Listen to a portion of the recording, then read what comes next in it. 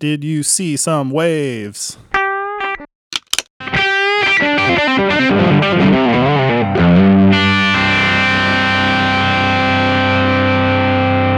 it. Let's why don't we just dive right in? Episode 51, Gearbuds Podcast. You've got your buddies Henry and Dave here, along with super special guest Mr. Sam Porter.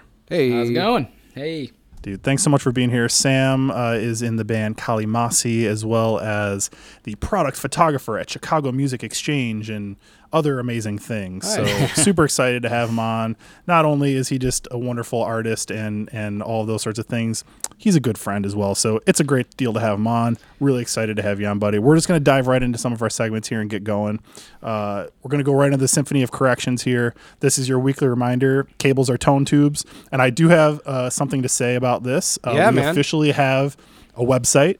If you go to tonetubesnotcables.com, you will see not really much, actually. You'll see just like some jokes that I made on there because we're not actually selling anything yet, but we will soon. It just doesn't seem like the right time to launch a business right now. You know, I don't. Maybe there's something going on in the world. I'm not really sure what's up with that. But tonetubesnotcables.com. Follow us: Instagram, Facebook, Spotify, Apple Podcasts, Stitcher, blah blah blah blah blah. Also, I've still been updating gearbudspodcast.com/free-stuff for all of your free software, plugins, all that kind of stuff that makers are stepping up and offering right now. There are a ton there. I'm not going to go through them all again right now. One that I would like to point out really quick, though, is because it's actually something that I've already used all the time and paid full price for a long time ago. Peterson iStrobosoft plugin. It's their tuner for iPhone and Apple and blah, blah, blah, Google stuff. It's on sale for $4.99 right now. It's my favorite tuner. Check it out. $4.99 is well worth the deal on that one. Nice. Go again, gearbudspodcast.com. There's a link, free stuff, all that stuff's there. Getting into a little bit of news right now. Kind of a slight bummer at the top here, but I figured it's worth noting. Yep. Summer NAMM was canceled, guys. Yeah. Whoa. Wow. Yeah. Yeah. I know. I mean, So, good on them, but Totally, yeah, and I mean, I'm sure you were going to be going again, just like we were going to be going. But you know, we're going to have to wait until winter this year. It's the right move for sure. It was kind of a bummer when I learned about it. Got that text, and I was like, oh, that makes sense, but also fuck. wow. Yeah. Yeah, we were not that surprised, but it's also, super bummer, man. Yeah, so no Nashville trip this year, but maybe we'll have to go down for another reason. But there are some sort of good things coming out of this, and that's some of the cool companies that are stepping up right now and turning some of their production facilities where they normally make gear into things that are actually helping the crisis going on in the world right now. Just wanted to mention a couple of those really quick because I think it's really cool. Evans Drumheads, they have figured out how to use the facilities and plastic that they have to actually make face masks instead of drum heads right now. That's awesome. So that's pretty badass. Shout out to those guys, as well as Thalia Capos. Instead of making capos right now, they're actually using their facilities to make something called intubation boxes. I can't pretend like I know exactly what that is, but I know that it's important for the things that are actually going on in these hospitals right now. So big thanks to Evans and Thalia Capos for stepping up and doing some cool shit right now. I actually saw the post through Diodario, so I don't know if is Diodario part of Evans? Is that a thing? I believe that Diodario is the parent company of Evans, I want to say. Okay. I don't know. I should know that, but I believe that they are related somehow. Yeah, that's great, man. Hell yeah. Wow. Yeah, man. That's So amazing. sweet. That's all I wanted for the symphony here. I'm going to throw it over to Dave for my favorite segment every week, Dave's Docs. Yeah, rock some Dave docs this week. Plenty of time to watch music documentaries right now. So we got to go deep, man. I got to be honest. The well's running a little dry. So I had a friend send me recommendation, and it was the Frank Zappa documentary from 1993. It's on BBC. I'm so excited about this. I sent it to you because I got excited. I know you're a huge Zappa guy. I'll be honest, man. Yeah, I listened to jazz in college and fusion and all that crazy shit. I never really sat down and like pumped Zappa. Like, and it's a terrible thing, but I have to say, fucking interesting doc, man. Just his outlook on life, kind of his dark humor about his approach to music, and the early shit was, you know what I really liked about it, man. It wasn't super progressive, like the way you think of like jazz. He almost had like a soul blues guitar approach to. Are you talking about like Mothers of Invention era? Yeah, you'd probably know better than me, but like, yeah, I think some of that early shit. I don't know. They showed. I'm trying to think of the name of this song that he was playing, but it was Black Trouble Every Day. Black Velvet or something like that, or The Black Page is a later song. I'm not sure. no. Yeah. Anyway, I don't know. They showed this super bluesy solo, and I was like, oh, this guy's got like a really soulful approach to playing that kind of obscure jazz, you know. Yeah, dude. And I wanted to ask our guest Sam, like, are you a Zappa guy? I have that one record, Weasels Rip My Flesh. Nice. But that's the only one that I've ever taken a dive into. He's such a daunting musician to kind of like enter the fan realm of. There's so much material and it's very dense. So there's a lot of bands like that for me that I just like. I'm like, I know that I would nerd out about this because I love to nerd out, but I don't know if I'm ready. I don't know if I'm like dude, fully. I felt the what. exact same way, man. Yeah, absolutely. We kind of broached this subject many episodes ago when my friend and yours, Mr. Shelby Pollard, was on the episode, or on, I think it was like episode 16 or something like that. And I actually took the time to make what I consider to be a sort of entry point to Frank Zappa playlist. So after we're done here, I'll send that over to you. Please, yeah. Spoiler alert, Shelby didn't like it. He said it was a little too kooky for him. But you know what? That's fine. It's not for everybody. I'm is it- expecting it to be so. Yeah, I think it's all about expectations, right? Like now, Henry, did you do it chronologically? Like, can we go with the time frame, or did you just start like all crazy? Because Oh, the playlist? yeah, because I know he got really weird in like the '80s and shit, right? So what I took it from the approach of a guitarist. So I tried to lean heavily on things that I thought a guitar player would be able to sort of relate to, and some of the kind of like, he never had a quote unquote hit, but he had some songs that did sort of make it on the radio. So I made sure to put those on there as well. But no, I mean, you know, when his first band, the Mothers of Invention, they were pretty much like a kind of like a psychedelic blues rock band. So there's some of that on there for sure. But yeah, he went into modern sort of like adult contempo composition, like modern classical music. He did a lot of different weird shit. So definitely avoided that. Stayed more in kind of like the accessible and just like ripping guitar stuff, because that was how I got into it. You know, I was a young guitar player reading Guitar World magazine, and they kept talking about this Frank Zappa guy. So then I just bought his greatest hits and was like, what is this? And then even still, like, I'm a big fan. There is still music of his out there that I've never heard, because he's got, I think it was like 80 something. I think there's over maybe 90 studio records. Over 100 studio records made, I heard, and they said that in the 80s he was releasing a record a month. Like, That's no not joke. surprising. I didn't look it up, Yeah. but like it was something insane. So last thing I'll say about him, though, that I think is super cool and worth noting, a lot of bands, like, you know, this whole live record thing where it's like, oh, I've got a live album, and then it turns out that they actually just kind of like went in the studio and pretty much only kept the applause from the Overdub crowd and everything, then re-recorded everything. Yeah. Frank Zappa would do the opposite. He recorded everything live, and then because his band was so fucking good, and he was such like a almost not like a dictator, but close enough, like their performances were so good live that he would then use those to make studio records. Whoa. Like, yeah, I know. It's nuts. That's awesome, So, actually. I love that. Yeah. Big Zappa guy. I'm happy about how much Zappa's been coming up recently. In fact, now that I think about it, we had a little bit of Zappa tangent on the episode with our buddy Mr. Bass Dad Mark Najjar. Yeah, that's right. I think that's what spawned this whole thing. I don't know. But yeah, so check out Frank Zappa 1993 documentary. I mean, it was released in 93, but it's BBC 93. It's on YouTube. You'll find it. Post it on the Facebook. I will. Sure will, this week. Sweet. Nice Dave right. Docs, man. I'm gonna kick it over to the Riff Library, which is this week, or actually I should say this morning. I was digging through the vinyl. I was like, what's something that I haven't listened to in a while? But I wanted something a little different. I've been kind of in this like heavy mood lately. I wanted to get something a little bit different, and I just, you know what? It was time to listen, or I should say re-listen to Mr. Jeff Buckley's Grace. Wow. You know, that record. I mean, what can you even say? It was the man's only studio record that ever came out. Unfortunately, he died at the age of 30 before he could finish his second album. I mean, virtuoso guitar player, amazing songwriter, one of the most talented vocalists of, I don't know, ever maybe. did a little bit of investigation about the record because of course I listened to it a bunch of times, but I don't think I knew much about sort of like the creation of it. Came out in 94. They recorded it in 93 with Andy Wallace, which shouldn't be a surprise to anyone because I think Andy Wallace did like every big record in the 90s. Couple things that I didn't know about it. One, the whole record was done with an 83 Tele, which I'm not sure, but my Tele might be an 83 Tele. It's either 83 or 84. I think it is an 83, right? It's very hard to tell with the serial numbers. You can't say for sure. But it had it had a Duncan Hot Rails in the bridge, which that's kind of interesting. All of those songs are in standard tuning. Like you listen to that shit and you're like, oh, what weird tuning was that dude using? And it's either standard tuning or there's like a couple that I think, or maybe one's in drop D, but it's all just like standard tuning. In fact, I read an interview with Jimmy Page where he was talking about having gone to see Jeff play in 94 and that was the thing that struck him. Like not only that it was amazing, but it was like he expected to see this dude playing in weird ass tunings and it was like, holy shit, this dude's just playing in standard tuning.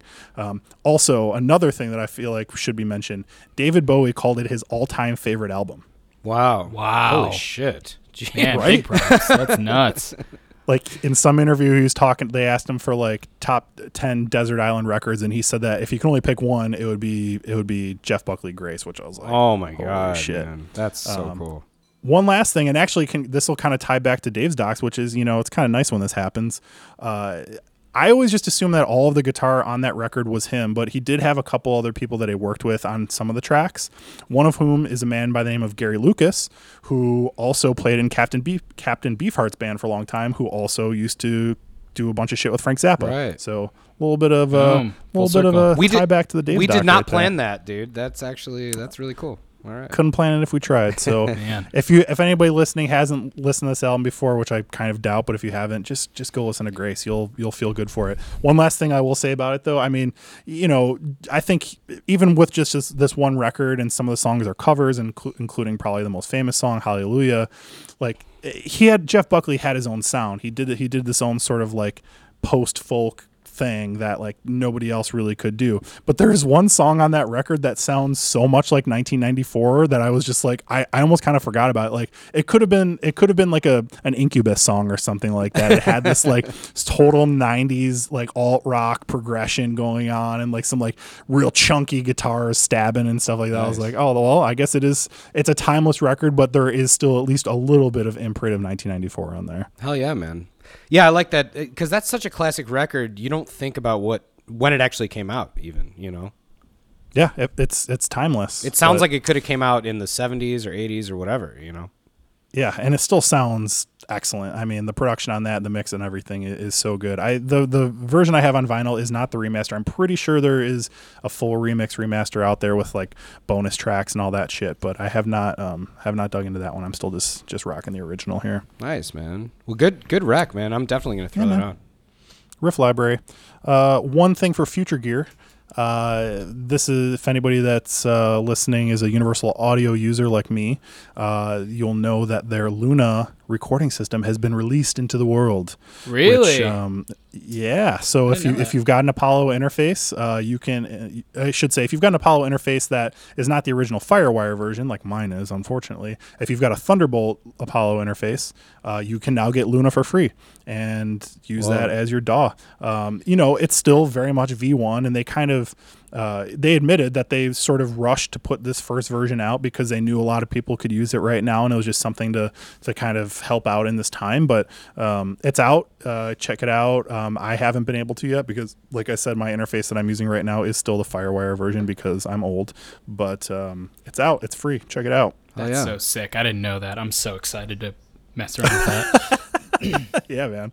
I will say that there is a little bit of internet, I'll say consternation, a little bit of controversy going on. I'm in a few different Universal Audio forums that I check out, and I think that even though nobody was trying to be misleading, to me it seemed like, and when my friends at Universal Audio were walking me through it at NAMM, it seemed to me like all of the all the components were going to be included, such as the Neve summing. That was like kind of one of the big selling points. It turns out that is actually an extra purchase, so that does not come included with the free download. You get like a light version of some of the instruments and such that are coming with it, but it does not include everything. And I think a lot of people felt maybe a little misled about that. I can't say for sure. I was under the impression that it was going to all be free with it, but I guess it seems like in the marketing materials they at the very least updated the wording and made it clear that like you do have to pay extra for all the Neve stuff and the like Moog Model D and that kind of thing. You knew it. You knew that was going to happen. It's too good to be true. I mean, it's their model, right? Like that's you can't be that surprised with a company that has made their sort of modern name on selling plugins that are super fucking awesome and I use all the time, but they're still expensive and you gotta pony up. So, yeah, you knew it was gonna be check good, it out. though. I mean, that's like their bread and butter, so it's gonna be awesome. Yep, it's gonna be amazing. I will probably. My plan is because we were about to move into a new studio before all this thing was going down, and I wanted to have a rig here and there.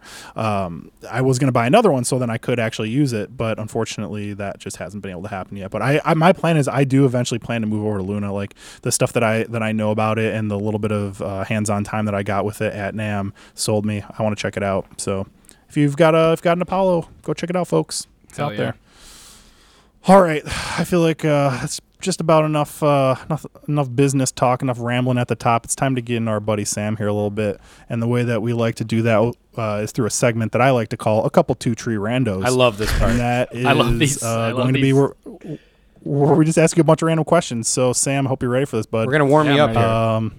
If you could swap places with any band member of any band, past or present, despite your skill level or their skill level, who would it be and why? Oh man, first person that comes to mind for me is Adam Willard. Airwaves and Against Me, because he's not only just like so insanely talented, but he just seems to be like in the right place at the right time. He's been in some awesome bands. I'm a huge Against Me fan, and I wish that I was good at drums. Wow, that's a surprising one. Yeah, you picked a drummer. I actually man. thought. Shocked, I thought you were going to say Laura Jane Grace. Like that, if I had to guess before this episode, I would have been like, oh, he's going to say Laura Jane Grace. No, I don't want the pressure. Pressure to be that probably like one of my all-time favorite people and like my hero is Carrie Brownstein from Sleater-Kinney. I would love to trade places with her because. Again, super talented. Also, like, really talented writer. What an all around champ. Badass. Yeah, so that's a great person right there, dude. Firing on all cylinders. I love this. All right, let's keep it moving. Childhood celebrity crush. Somewhere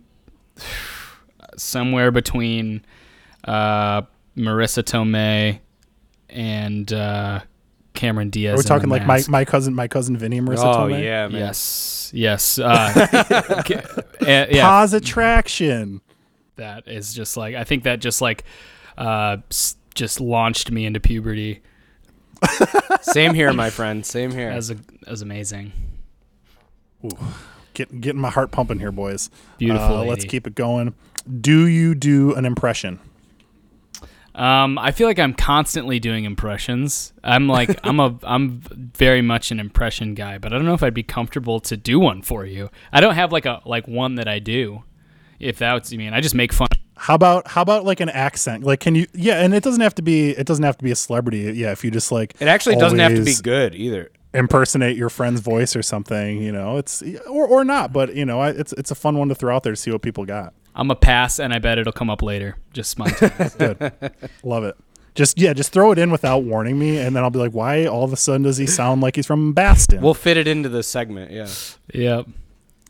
All right, so this question actually comes from episode 50 guest, Mr. Mason Marangella from Vertex Effects, and he wanted to know if you could sort of look back on the successes that you've had within music and photography in your creative life and professional life. Can you distill it down to something that you feel like has led to that success? Yeah, I think that a couple things. First of all, something that I took to heart that of like Buzzo from the Melvins in this interview, I don't really care about that band. I've never really dug into it, but he said something that really resonated with me once that was just like, just don't break up. You kind of got to fake it till you make it a little bit, and just like, you know, play those headlining shows even when you're like, I don't know if we should be headlining or whatever. And just more places, more like you will, like, being in the right place at the right time only works if you are more, like, right now, for instance, like the live stream thing is really big because, like, why not? Like, it's not a, I don't believe in it as like a commodity. I don't want to like keep my music, like close to myself and nobody else gets to have it. Like a lot of like the success of my band, the small success that my band has had, has been from touring. Just like 6 or 7 years of just like hard touring, going all over, being in front of people, whether it was like 5 people the first time and 50 people the next time. Like that snowballing has been like so real for us, and like it has been so important even when we didn't know how to do it. Like our first tour was the West Coast. We didn't know what we were doing. We were just emailing people that we had never talked to and asking them to let us play, and playing house shows and all sorts of shit. And like those relationships have lasted forever, and those fans have lasted forever. So just don't wait till you're ready or prepared or have the right gear to do it. Even just go do it, and do it as much as you can. 'Cause I don't know, you got the chance to do it. And like, that will sow the seeds for wherever you're going to go, whether it's with your project that you're working on now or something else later on. That's awesome, man. Sam, that was a beautiful, eloquent answer. And folks, I just have to throw this in here right now. Like, not only is Sam obviously a very well-spoken man, but he is just like undeniably an extremely handsome man. So it kind of upsets me a little bit that you're not only so eloquent, but also just like such a good-looking dude. So I had to Google your photo. Actually, I have it stapled to my desktop right now. Yeah, screensaver. I'm kind of. It's kind of like a win-lose situation here, that we have to do this remotely, because on the one hand, like, sucks that we have to do this remotely, but also like I don't have to have you in my living room and just feel really ugly in the same room with you. So thanks for that. I don't know. Final question here. Last question, and this is one that I want you to come up with. What question should we ask our guest next week that you would like to know from them? And you don't get to know who they are, so it doesn't matter. Yeah. I would say that, man, what is there a, I mean, I kind of want to piggyback on this question and say, like, was there a moment where you kind of felt, like, has there been a moment where you felt like you got to the mountaintop, you know, of what you were going for, and what was that moment? Like, obviously those are fleeting moments. You're there, and then there's another mountaintop that you see or whatever. But like, what was some time that you've been able to look down and be like, I'm there. This is exactly where I wanted to be. This is exactly who I wanted to be.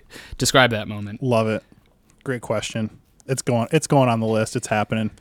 All right. Well, nice. That was a couple 2 True Randos, and we're just gonna keep on moving into the meat of the thing here. So, Sam, let's take it back a little bit, bud. What was your kind of start in music? How did that happen for you? Where did that bug bite you? Probably like early, like, man, my brother had Napster, and like right when Napster like came out, and he downloaded a couple songs, and the 2 that I remember was Miss Jackson by Outkast, and and Pints of a Guinness Make You Strong by Against Me.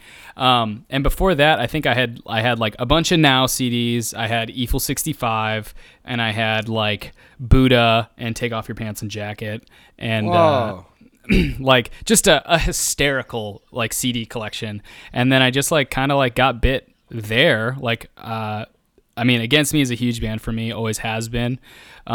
So that really got me going on like, kind of digging into like punk rock, and like, just like, hey, you can just play guitar by yourself and it can still have like this ethos, that I was not familiar with. So yeah, I just started going to the library and, getting CDs and ripping them at home on my computer. And I ended up with like, I ended up with a bunch of like street punk into like The Casualties and A Global Threat and Against Me. Cool. And that was like a big era of my life where that was like all I fucking cared about. But I also got like Elvis Costello and the Imposters, and I got like Danzig, Circle of Snakes.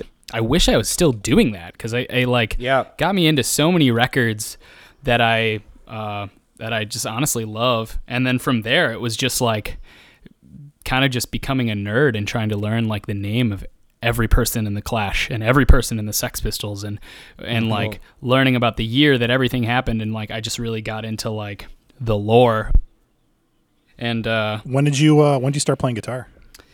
I started playing guitar when I was like probably 8. I like stole my acoustic guitar, or an acoustic guitar, from my brother from his room, and I learned to play Inspector Gadget. And that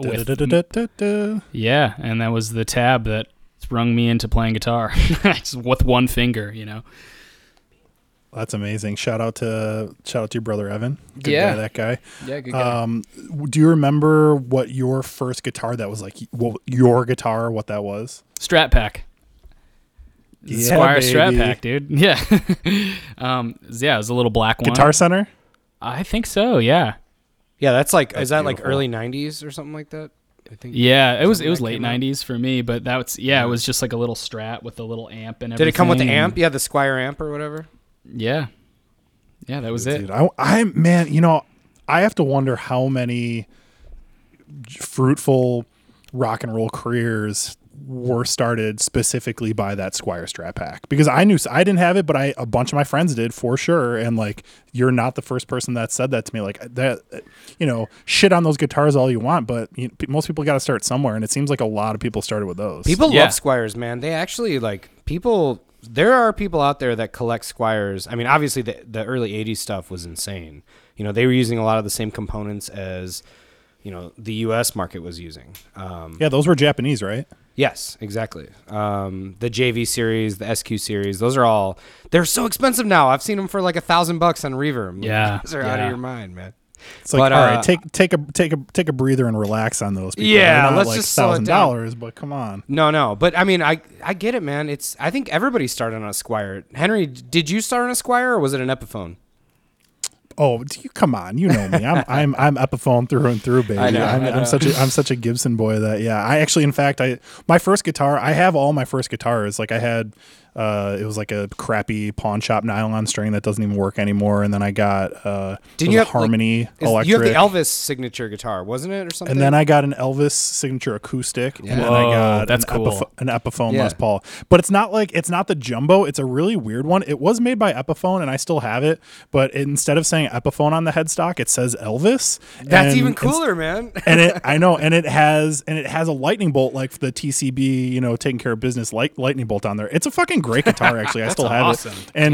And true to form, when I was a kid, I decided that I needed to take the finish off the neck. So like I took a straight razor and just like scraped the finish off the back of the neck, and like still to this day I hate guitars with finish on the neck. Yeah. Wow. Anyways, I'll vouch for we don't need to go back down my memory lane. No, I didn't mean to digress. That's pretty sick. No, it's all good. Yeah. What do you like? When did you start playing with other people? How did that happen?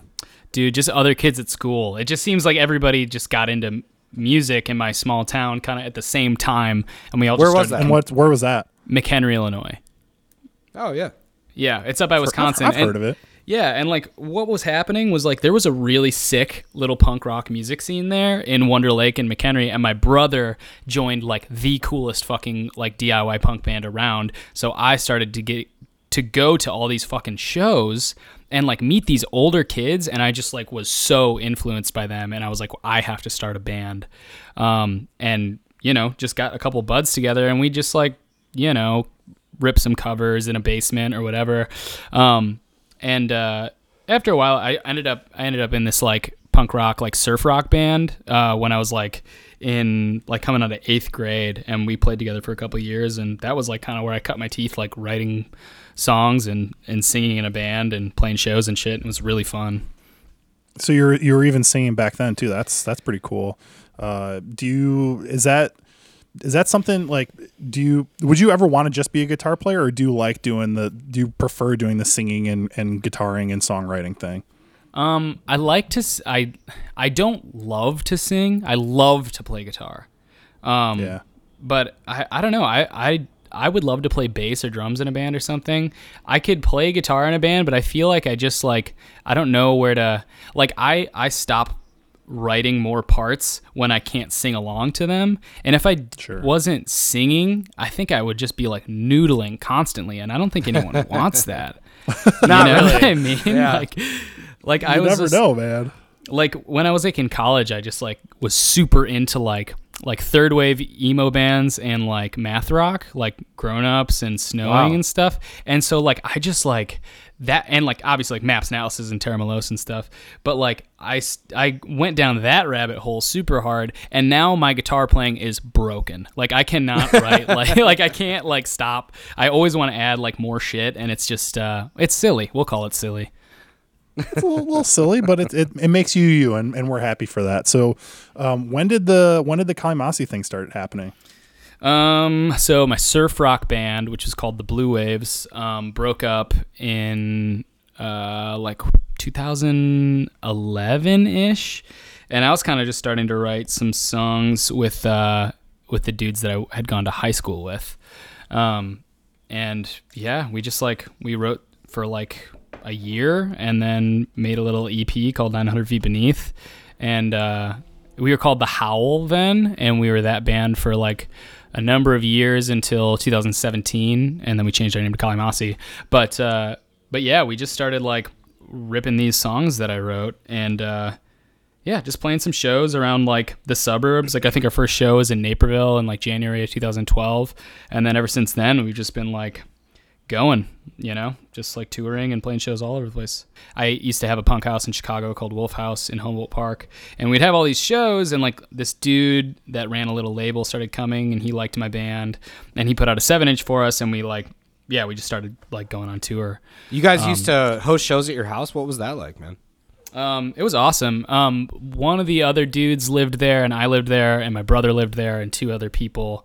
And it was a really sick house, and rent was, between cheap back then. Yeah. yeah, $200 to $400 a person. It was like a 5-bedroom, with a huge basement, and we built a bar, and we buy beer and sell beer for $1, and like, yeah, just have these like insane house party shows, and yeah, tons of bands from all over the city and all over the country would come play, and it was it was a ton of fun, man. I miss that. Wow. That's the dream, man. Yeah, that's awesome. So I know that you obviously told me before that you guys, or I think it was maybe a couple months ago, you just went and headed out east and recorded a new record. What's up with that? Tell us a little bit about that process. It was awesome. We recorded in Haverhill, Massachusetts, with this dude Jay Moss, who's a producer out there. I think he started doing some videos for Reverb and stuff. But Jay started this band called Defeater. That was like a hardcore band from the East Coast. They're still around, but he's not in it anymore. But he did that. He's put out like a bunch of really sick hardcore and pop records like through the past like 10 years or whatever. And yeah, we worked with him on our first record, and it was really awesome, and we like really hit it off and bonded with him and his family. And yeah, we just recorded another record with him out east, and it was winter, and we hunkered down in his house, and just we did like 13 songs, and it was really special. I'll never forget a moment of recording that record. It was I was really nervous going in, which I think I was telling you, Henry, because we had all these songs written musically, but they just weren't done. Like a lot of it wasn't done. And we were just like hitting it every night with these demos, trying to finish it up, and it just like wasn't coming. And I think when we went out there, we had maybe like 9 or 10 pretty much ready to go. Probably 9, and like there were some days that we were out there that I just like sat in bed and just like wrote all day, and then like did the vocals the next day. And like so our last record was very much like kind of like a pop punk like Polar Bear Club kind of record, and we thought we were gonna go make like an indie record. Like we thought the songs were like way more laid back and stuff, and some of it ended up being that way, but the rest of it is like way more aggressive. So I'm excited for it to come out whenever that will be, when everybody's done with this this quarantining and we can yes, make some I moves, wanted to ask, like, how has this directly impacted plans for that at all? Well, I think that everybody's just like really lax, like the Kalimasi team, if I can call it that, like my band and the people that work with us and Jay and everything. Like we're still mixing the record, we're still finishing it up, and I think that the reason why we're still doing that, months after we've recorded it, is just because there's just like nowhere to really go with it. Yeah. If we're gonna shop it or make plans to put it out or whatever, it's just like there's just not really any rush. And touring we had to cancel a tour that we were going to do in May up in Canada, and we were trying to have a song out by then, but now it's just like all the tours are canceled, and rebooking a tour is crazy. Like the booking agencies are closing, venues are closing. You're like contacting venues and getting like the 10th hold. Let's pump the brakes. I was going to say, Henry, you asked a question a couple weeks ago about like, how do you keep things moving? Like, how do you really, like, do you decide that you want to release promos? Do you want to release a single? Do you want to try to do like an acoustic version of something? I mean, what do you think about that? In terms of like with the state of like coronavirus and everything? Yeah, exactly. Yeah, like in this time, like, people are taking in content more than ever. So, yeah, I'm not saying release a whole album, but what are your opinions on like, do you put out a single? Do you try to get together and do like an acoustic thing or an internet thing? Like, is there any opinions on that? Yeah, I mean, okay, first of all, I think it's really fucking cool what all the bands are doing right now. Like all the live sessions and stuff. There's like, dude, Local H, shout out to Scott Lucas right now. They just did a huge live session the other night. That's awesome. So sick. Yeah, man. So, sorry, and like, I didn't mean to cut you off.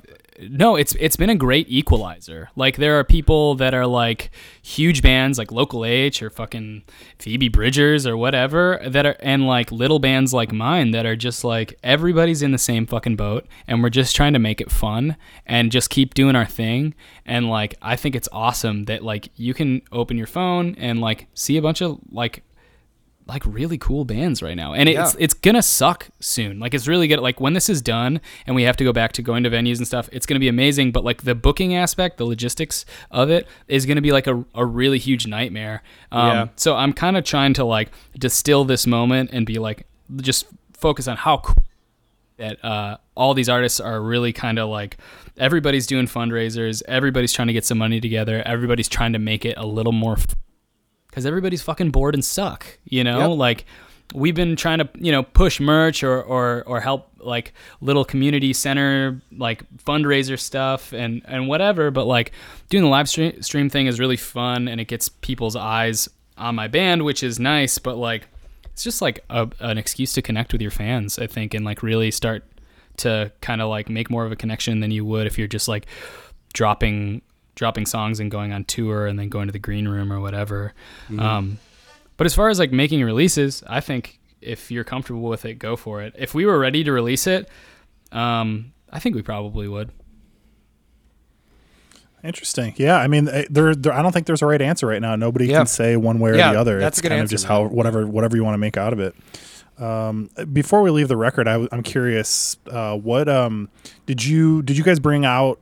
All your rigs and all that sort of stuff? Did you rent stuff? Did you borrow stuff? Like, how did you approach the sort of gear aspect of making the new album?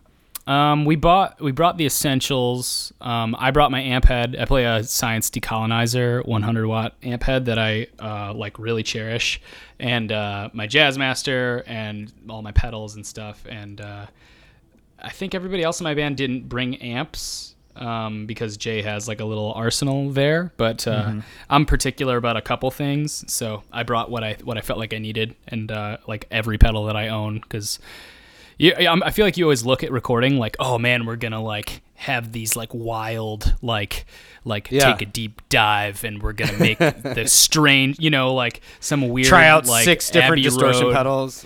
Yeah, and I mean some magic happens, but you don't want to like leave your 2 weeks recording for just like all spontaneity. It really helps to have a lot of planning going, and like be ready to record what you know you're going to record. What's tell us a little bit more about your rig. You mentioned that head. Tell us about your guitar and pedal board. Like what's going on with those? I play like an Elvis Costello Jazzmaster that nice. I bought. I like Jazzmasters, but I bought the Elvis Costello like purely on aesthetics and just kind of have like hacked it up. And I have some Chicago special that Shelby, what? Yeah. Shelby Pollard gifted those to me, which was awesome. A huge homie move. I was using the Lawlers for a really long time and loved those because they are like the antithesis to the AVRI like ice picky Jazzmaster pickup. Mm-hmm. But when I popped the Chicago specials in, they brought back a little bit of that chiminess, and I was like, oh shit, this is like. Here we are. This sounds great. So I have those. I use for overdrive. I kind of keep my amp at like a edge of breakup territory, and I push it with a 1981 DRV.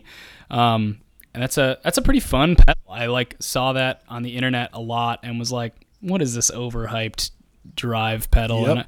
And I bought it. We've talked about that on here. Yeah. What do you think?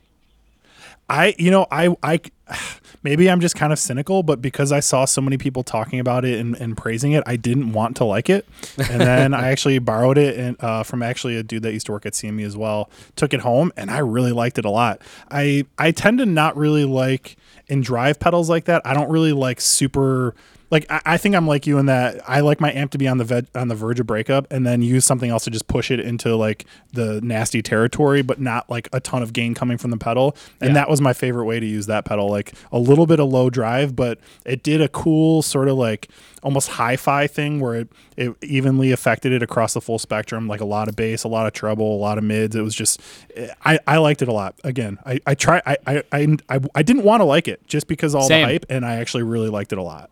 Same. I almost bought it. I would say I almost bought it angrily. I was like, I'm gonna buy this. I was like ready to like think that it was just like super overhyped just because it's a really You're not gonna nice sell me pedal. on this thing. Yeah. And I liked it a lot. I feel the same way. I feel like it's just like a really tight overdrive, and hell yeah for them for earning the hype, in my opinion. Nice. But I'm like honestly like such a super straightforward player. Like I don't rely on effects a lot, but that being said, because I work at a music store and like rub elbows with a lot of gear people, like I have a bunch of like really ridiculously gnarly like on my board I've got like the Tonal Recall like red knob. I won it in a raffle at NAMM, so that was like super lucky, but like I use it for slapback, I like people would hate me so much, like I want to like put my fucking space helmet on and like take a dive into that stuff, but like I don't know, I just like I guess I'm like the simple pleasures of some room sound, some slapback. I like chorus. My favorite effect is tremolo. I've got to say really quick, like when you were describing yourself as this like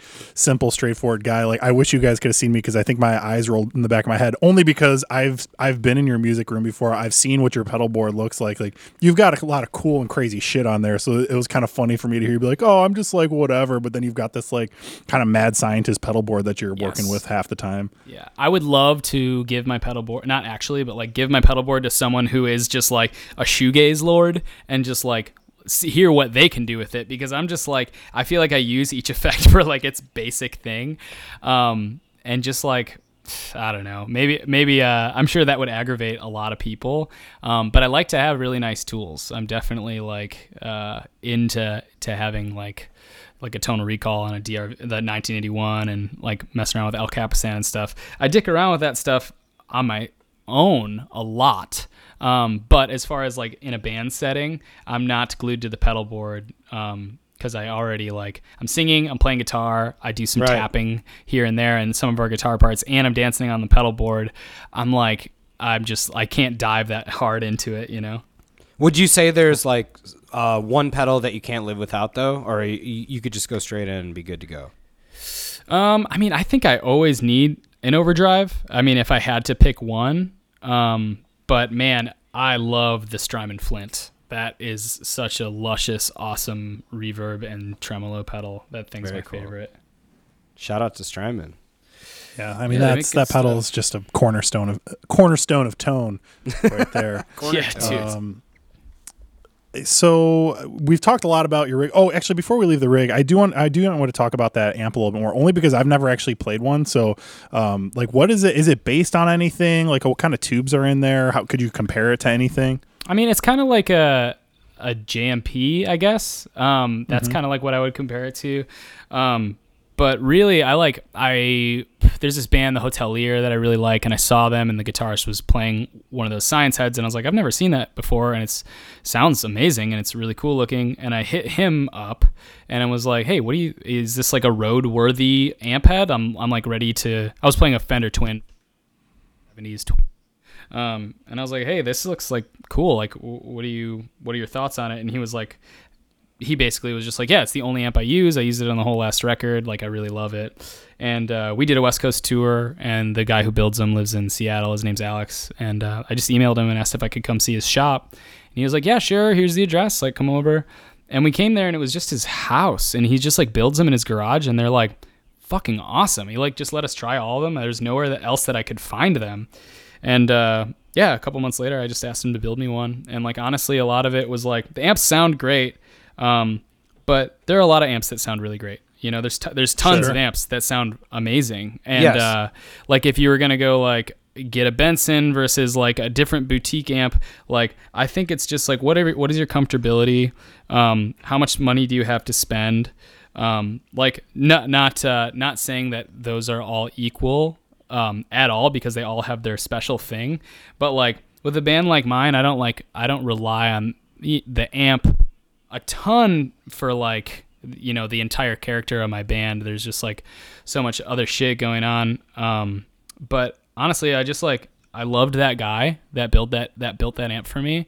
I loved that amp. I was just like ready to put my money towards someone that I thought was a good person and was making something that I really believed in. And there's a lot of people like that out there.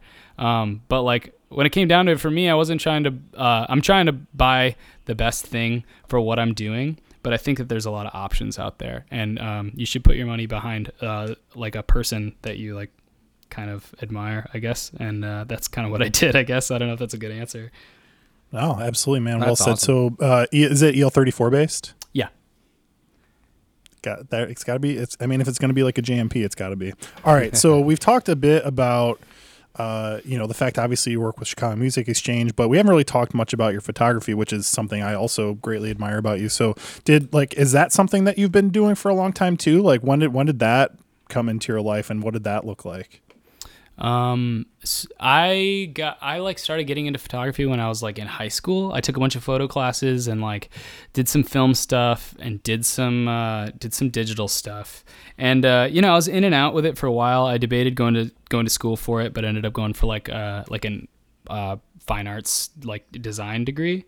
But I shot here and there. And then when I lived at that punk house in Humboldt Park, one day we came home and our house had been robbed, and all my camera stuff was gone. And I didn't shoot for anything but film for years and years and years. And then I met this dude who, you know, Henry, I think, Aaron Enger. And yes. Yeah, I met Aaron at a show at the Empty Bottle, and it was really crazy because Aaron is like one of the sweetest and most talented photographers that I know. And he was like, hey, what are you shooting with? And I was shooting for this like magazine, and we talked a little bit about camera gear or whatever. And I was like, what are you doing? And he's like, well, I just sold like, I just quit my job and sold a bunch of stuff he's like, I'm going to start being a photographer or something like that. It was like, it seemed like it was very much like at the start, like that's when we met. And, we kept in touch or whatever. And he started like shooting a ton of stuff. And then, years later, he was like, hey, I just started working at Chicago Music Exchange. Do you want a job as a photographer? And I was like, I don't own a camera. And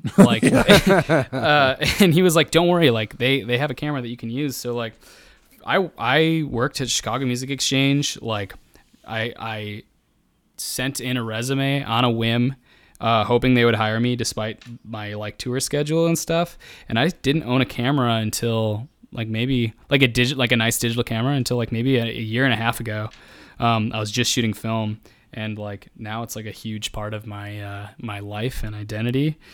And it's, I don't know, It kind of just like it happened in a really a really fake it till you make it way. Like I can't. That's great though, man. I think that happens. That happens with a lot of people, man. You know. So I mean, when you're thinking about if anybody could have just heard that, Sophie decided that that's my cat. She decided that I was not paying enough attention to her and just knocked a big box off my table. So thanks, Sophie. When you're thinking about like, obviously you're a songwriter and you're also a photographer. Like, do you see any kind of crossover between songwriting and also composing shots that you're taking? Kinda, not in like people will revel at the way that I see the two are the same or anything like that, you know, like, but, I think that my overall like feeling with writing music is, I mean, first of all, you really gotta like write the music that you want to listen to and take the picture that you want to see. And you really have to listen to yourself and know yourself to do that. But like really just try and make shit that you think is dope. And overall, like I think that, what's the word for when you don't drink a lot, you just drink some? Moderation. I think that moderation. Oh, yeah. Isn't that the key to life? I think that moderation is kind of like, the strategy, it's a kind of a loser's strategy. I don't mean to say like losers, but like interesting. I just think that like, hey, if you're gonna write an angry song, make it fucking angry. Like don't worry about like, oh, is it too loud? Is it too dark? Is it too, you know, once you're asking the question, you've already lost, right? Like you gotta don't even ask those questions, just go for it, you know? And I think a lot of that for me, because I struggle with that a lot, like, oh, is it to this? Is it to that? It's because I'm from the Midwest, and I'm afraid of, like, my backbone is made of, like, being meek and fearful, and, like, you just have to rally against yourself and be like, no, I'm here for 50 to 70 years, and I'm going to do this, and I'm going to do it as loud and whatever as possible, and you just gotta fucking do it for you. You know, and just make it as crazy as you can, or good as you want. Yeah. That's really interesting. I'm reminded, and you already sort of mentioned Blink-182. I've never really been a big fan of theirs. Oh, huge fan right here. I remember reading back in the day, it was an interview with Travis Barker, and he was talking about, I don't know, just this idea of like fallback plans and making it and this decision to really go for it. And he was talking about, and they were like, you know, it was something like, when did you decide that this was going to be the thing? And he's like, you know what, I decided to get a neck tattoo because once I got my neck blasted, I knew that I wouldn't have any other options to do anything else. Right. And it sounds kind of similar to what you're saying. It's like, if you're going to do it, just fucking do it and go all the way. And something that gets ingrained in us is, you know, we live in Chicago, but it's still the Midwest, and there are certain values, and part of it is just like, well, got to be safe, got to have that backup plan, got to have something else going for you. And that's not always necessarily going to lead to the most sort of inspired or interesting or revolutionary music or art or photography, whatever it is. Yeah, it reminds me of that old saying, you got to throw your hat over the fence. You know, you ever heard that one? Yeah. You throw your hat over the fence. I haven't, but you I gotta get it. You got to deal with it. You know, you got to either go get that fence and go get it, or you don't have a hat. That's it. And then you got a hat. Your head's cold. Yeah, I mean, you really gotta. You gotta just fucking believe in yourself and just do it. Nice. And as long as you believe in yourself and you trust yourself, you really can't fail, because if you fuck it up, or if something bad happens, like, you just have to know that you're gonna find a way out of it in some way. Like you're not gonna let yourself die. You're not gonna let yourself. If you fail, you're just gonna do something else. I think there was some interview with like Billy Joe Armstrong, and he's just like, they're like, what would you do if Green Day didn't like make it big? And he's like, I would be playing in Green Day. Like it's not like he's like, I'd still be doing the thing that I'm doing. He didn't have an out. There's no bagging groceries. It's like, you're playing in the band or you're not. Yeah, but I think it's cool that Travis Barker's like, I'm just gonna get a neck tattoo, because that's even another step further, because it's like, hey, I'm gonna put out there, and the people who are like, I don't fly with those people, will fuck off, and the people who are like, oh, sick, neck tattoo dude, or the people who don't care, those are your people. It's just like, you just cut out all the meat already, or all the fat. You're just like, here, if you're not down, clearly you won't be down. And that's an important thing to do too. Just like, don't even let your enemies like get to the point where you have to call them that. I don't know, I think that's tight.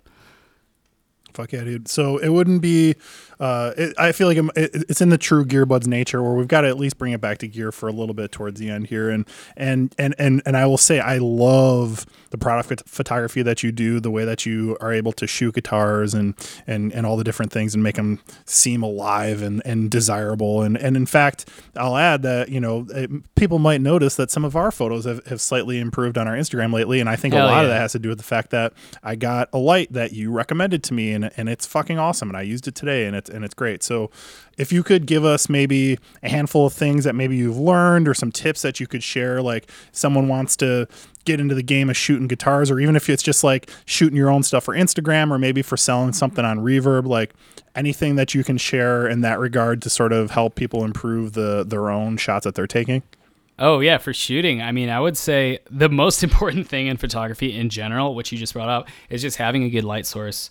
Even if that's like your biggest window during the day, like it just will make it look so much better to just have like a lot of light, as much light as you can possibly get on your subject, unless you're going for something really artsy.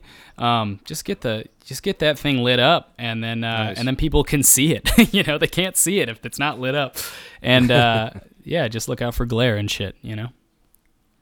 And what about I think something I struggle with is kind of finding a way to let the guitar sort of shine or the pedal look cool, but put it in a unique or interesting environment. Like how do you approach that? Like is it just completely instinctual? Do you go in with a plan? Like how do you kind of approach that? Well, I mean, I kind of you got to look at what you're shooting first, right? Like if it's something vintage, I'll try and I guess pair it with something that I think evokes the same kind of like life it's probably led, whether that's like some old wood or maybe some vibey plants or something. Cool. But I don't know. It's also important to be able to put, if you're shooting a product or whatever, being able to put it in a place that people could view themselves using it. Whether it's I'm looking at your Instagram right now, but you got some stuff on a windowsill next to a plant, or it's with an amp and some other stuff that it could play along with. And that makes people go oh shit, it's yeah, totally. I want to do that. I want that to be my life. That, with that guitar or whatever. And that's simply selling it. But I think that just with the stuff that I do at Chicago Music Exchange, it's the job, in my opinion, is easy because they have such a beautiful inventory. I'm taking a picture of something that's already art. So right. The SG is just a beautiful guitar. There are ways to highlight that, and that's what I do. But I mean, it's already a work of art. So it does most of the work. Dude, that was awesome. Yeah, man. If you could tell us, where can people check out your music? Where should they go online to take a look for that stuff?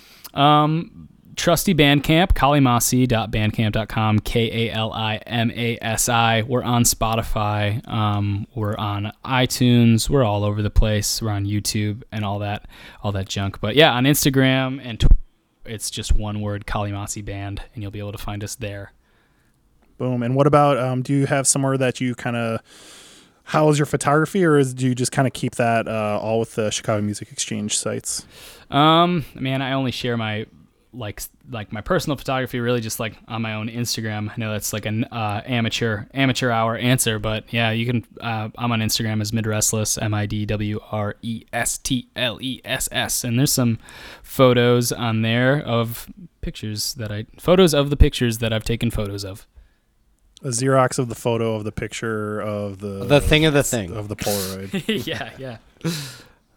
Dude, thank you so much for taking the time to chat with us. That was awesome. Yeah, thanks for having me on here. People go listen to Kalimasi. The music's fucking dope. They'll have a new record at some point in the future. Oh, one last question. What does the band name mean? Kalimasi is it's a breed of chicken. It's this chicken that's native to India that has black feathers and a black beak and darker blood, and it's just a gnarly looking chicken. Dude, what a brutal way to end this. I love that. Thank you so much for being on. That was amazing. Nice meeting you, man. Thank you. Yeah, you too.